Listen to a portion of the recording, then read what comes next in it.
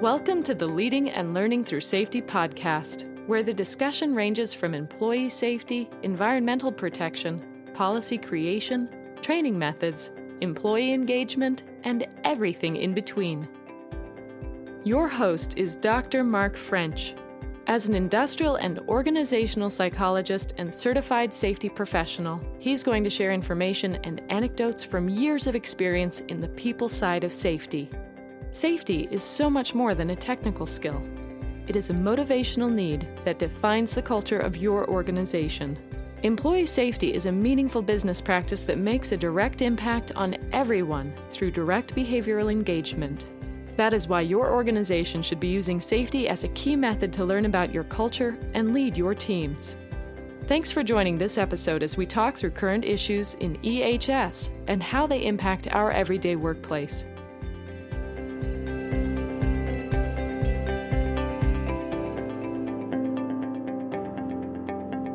Welcome to this episode of the Leading and Learning Through Safety podcast. Again, I'm Mark. So happy that you're here. So happy that you've joined me for this episode. Let's kick things off. Some interesting this past week with COVID. So OSHA updated their guidance. Even though we don't have a comprehensive law on the books, they're still using the general duty clause. They're still using respiratory protection clauses, also bloodborne pathogen, spread of contagious disease. They're citing through these whenever they get around to them. But the guidance that we have now been given, and it's been called a lot of different things so far, but basically it's been called unclear, that we're not really sure what this guidance means. And there's a lot of interpretation. And I think there's going to be a lot of work ahead of it before we figure out what it really means and what they're going to cite, what they're not going to cite, how willful is it? Is it going to be categorized as serious? Last week we talked about that, where they've put warnings out to a lot of hospitals. It's telling them that in medical facilities, saying that you know what this standard is. You know that you should be protecting your team. We're going to cite you hard. We're going to go after it if you are not in compliance. So that has made it interesting for the rest of us out here. And what does that mean? So let's go into the guidance just a little bit here real quick. And again, very unclear. So fully vaccinated workers in substantial or high community transmission, which is pretty much everywhere right now, wear masks in public indoor settings in order to protect unvaccinated workers, because OSHA cares about workers. That's their focus, is to protect workers, not the public. So to protect those, I think that's really unclear for a lot of reasons. So let's take a step back. A lot of people, and I'm one of them, I got vaccinated. Now, I got vaccinated for a lot of reasons, and I'm kind of disclosing that right off the bat. I did it. One of the reasons, may not have been the most important reason, but one of the reasons is I didn't want to wear a mask anymore. There's a lot, that was one of the minor reasons, but there was a lot of reasons why I did that. That was one of them.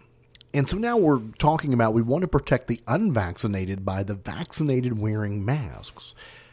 Okay, how do we know? Am I really transmitting to unvaccinated people? What if every single person in that public setting or that workplace is vaccinated? Is it still mandatory? How do I know? Or even is it mandatory? And how do you fix that?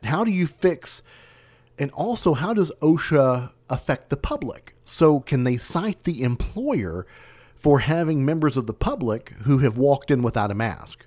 So if an OSHA inspector walks into a public facility that has workers, and the public has come in, and let's say I'm one of those members, I walk in, I'm wearing a mask at first, but then I pop it off for a little while and forget to put it back on.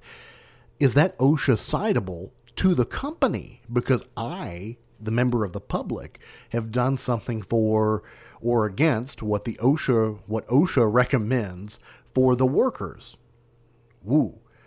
So how much control, how much is it going to take to now enforce that on areas that actually have like public to worker interface? And that's a lot. There's a lot of places that remained open, especially during some of the critical parts, that did that. How does that count for a lot of different things? What if there's barriers in place? What if there's other means that are in place? What, again, does this create, in a psychological way, is this going to create a reverse effect? Is this going to create the proverbial witch hunt for those that are and are not vaccinated? Is it creating peer pressure for vaccination status? And there's been news articles of fake vaccination cards being smuggled in. How does that affect all of that? How are you officially vaccinated? How are you going to show it? How are you going to prove it? Again, how effective is masking when it's, I guess the question is, we know that there's effectiveness in masking. Okay, understood that. Science is there. But it's so hit and miss. It's not fully enforced. There's different styles of masks. Some are really thin. Some are adequate. Some are not. Where do you draw it? And I think this is where it says it's very, very unclear, because this is going to put us in some interesting areas, especially with the idea. And from my standpoint, I really look at it as that, am I now a member of the public who is going to go, okay, or even my workplace thinking, well, how do we force vaccination? Or is there going to be a pushback from those that are very vocally pro-vaccination and those who are very vocally passionate about non-vaccination, or it's their choice? Is this going to create tension in the workplace, or significant tension of how they can work with each other, and still the idea of masking and protocols that are in place? I'm concerned about that, because there's already quite a bit of that going on. And some people don't want to disclose their medical status one way or the other. Whether they're vaccinated or unvaccinated, it's their medical status, and they want to keep that private. Now, I was one that just threw it out there. That was one thing I didn't mind sharing.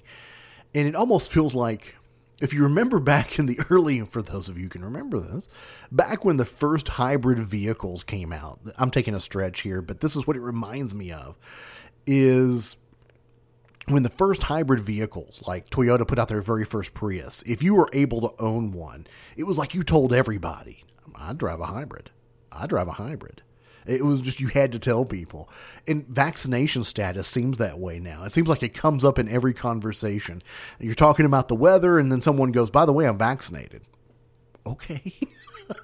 I don't know, a little sidebar, just something I've noticed about what we're doing right now and how much of a part of our life, and it is a big part of our life, but how much of a prominent part of our life it's become. But then again, that's a medical thing, and some people just don't want to share it at all. They don't want to share anything like that personal in a workplace style, so they don't want to have to talk about that personal aspect of their life. How far can we push it? And we're seeing that. There's been protests. I've even seen it locally at some local facilities in the news where they're talking about mandatory vaccination status, and some workers are protesting that they don't think that's right, that there should be a choice involved in that. I think this pushes it further, and I think the uncertainty behind it doesn't help much.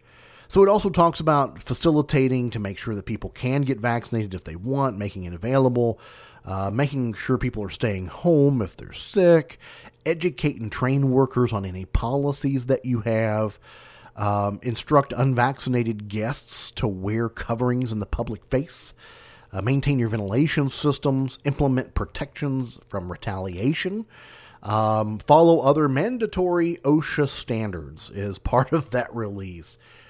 Makes it tough. I think that there's a lot of things that the work is doing. I think there's some places that have taken their due diligence further than others, and I applaud that. And I think ultimately we have a lot to go here. I really thought we were going to be behind this. Unfortunately, looks like it's going to continue a little longer.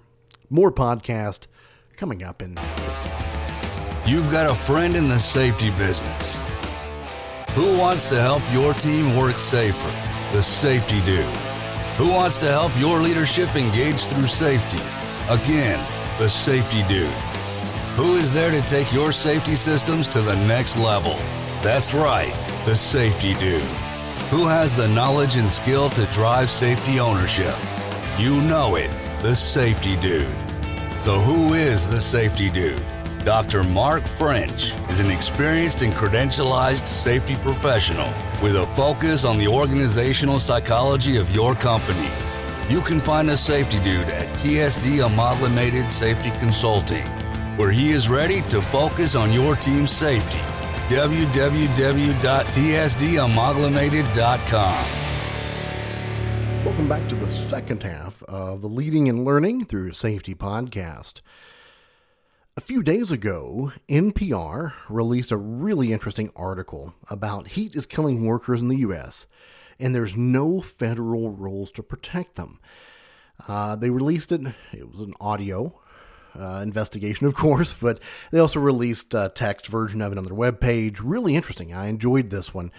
It talks about different farm workers, different industries, and heat-related illness.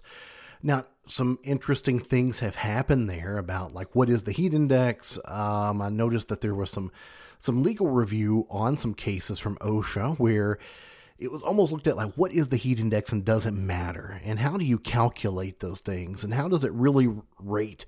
And can they cite on it? And how much regulation authority do they have with it? And now this article comes out a little bit after that, talking about, so they had a farm worker that went out. He was working. It looks like he just collapsed. He had an empty water bottle with him.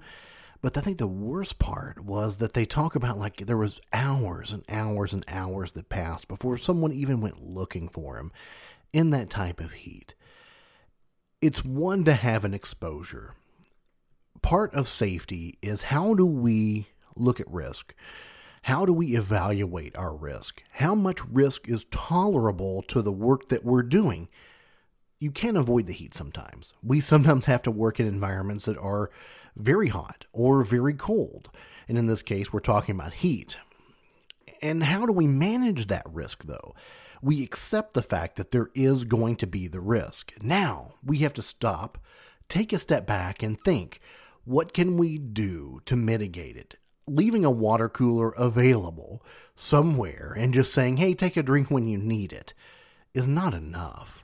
It's good, and that's a better start than not putting out a water cooler.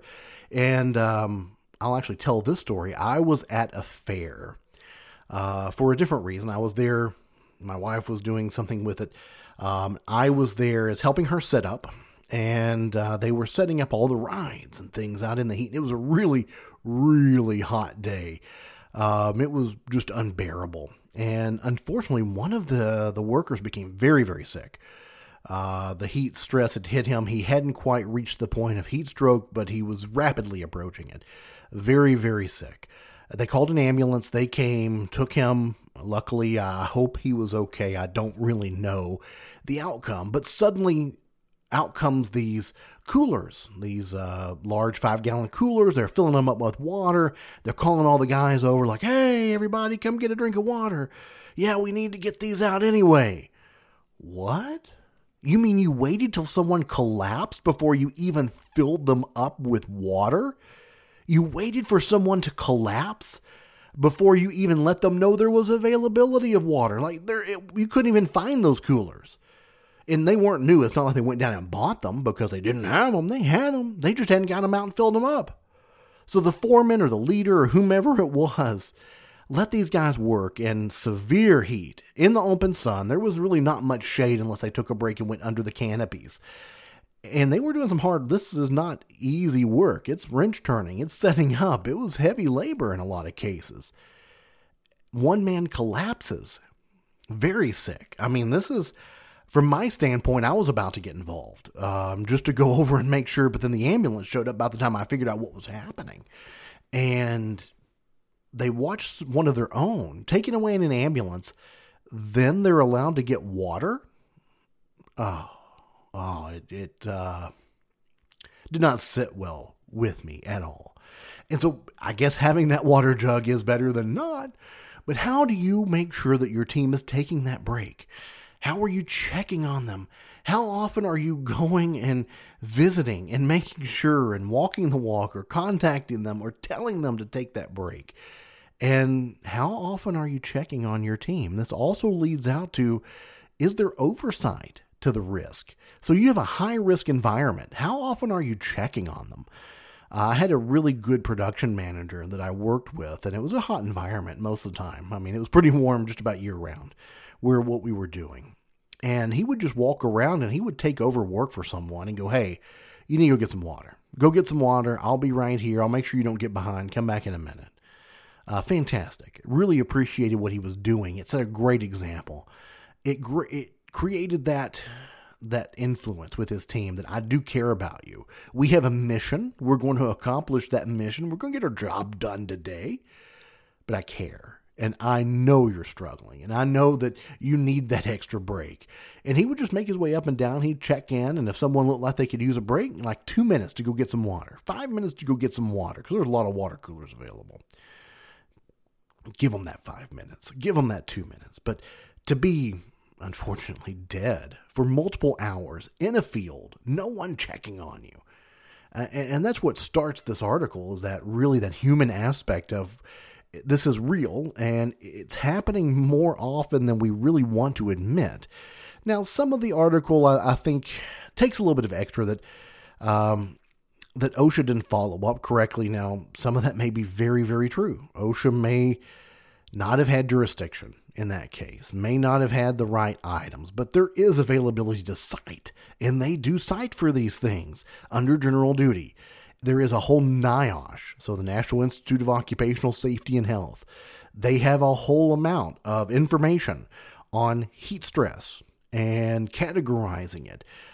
So does the industrial hygiene side of things, has some studies that are done that talk about how to rate heat stress, how to prevent heat stress. When is it's excessive? When is it a problem to your team and what you should do?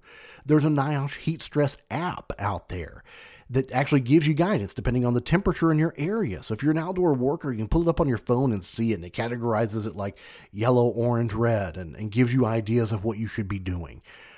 And this can be cited under general duty. Now, do we have a full-on standard? No, we don't. But we have enough information out there that it can be enforced.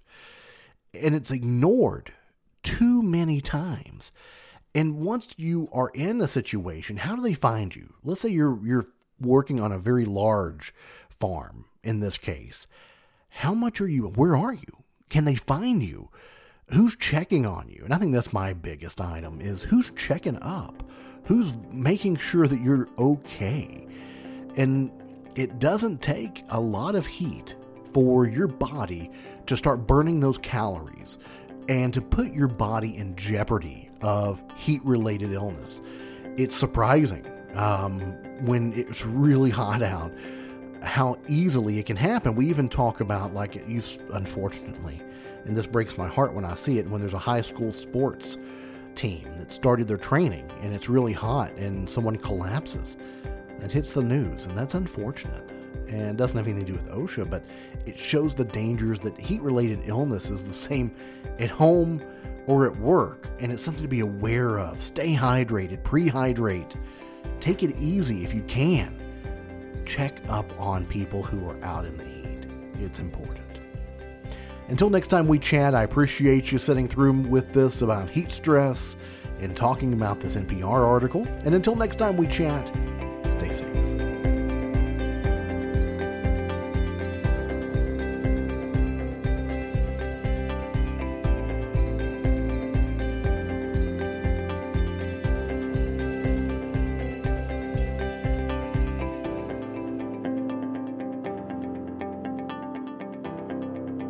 Thanks for listening to the Leading and Learning Through Safety podcast.